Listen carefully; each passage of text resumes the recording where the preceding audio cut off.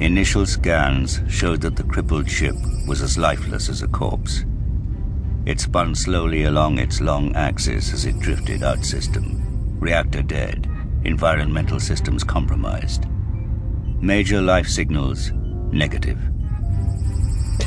Navar Hef turned awkwardly, the bulk of his misshapen body and elongated arms inconvenient in the close confines of the ship's bridge. His armor was a fusion of old Mark II and Mark III plate, an artifice of the Raven Guard Tech Marines to fit the lieutenant's hugely muscled form and bent spine. They had even fashioned a helm that could fit him, taken from an incomplete suit of Terminator armor. It made him claustrophobic, and when not in battle, he kept it hanging from his belt. The Raven Guard lieutenant looked at the data coming back from the sensors of the Fearless.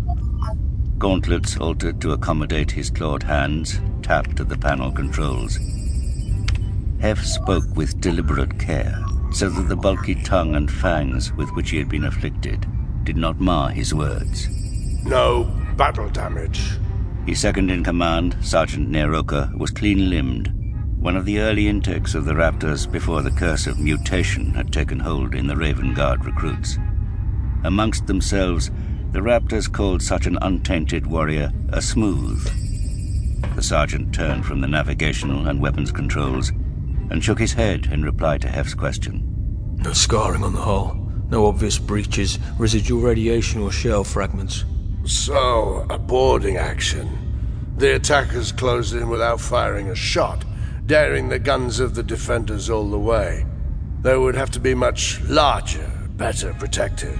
The third occupant of the small command space spoke from the communications console. There is a Legion identifier transmission. Decoding now. To those that did not know him, Devor was an apparition dragged from a nightmare.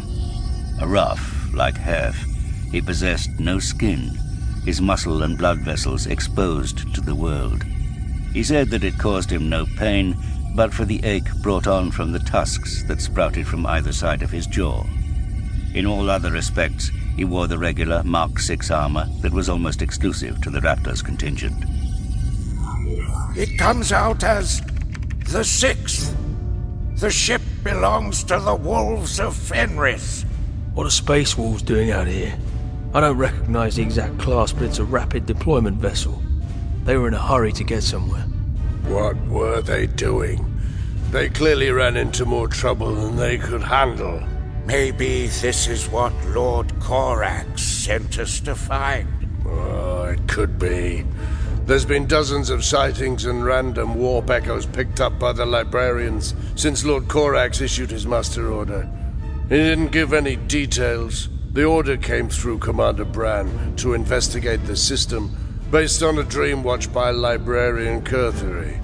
The commander was not very specific and he didn't sound hopeful. We need to take a closer look. Neroka returned to his position to carry out the lieutenant's will. I would guess that the Space Wolves picked up Lord Korax's message and followed it this far before getting caught out by someone else. Guessing is for gamblers. Call the company to arms. Full battle protocols. Unlike the Space Wolves, we'll not be taken unawares.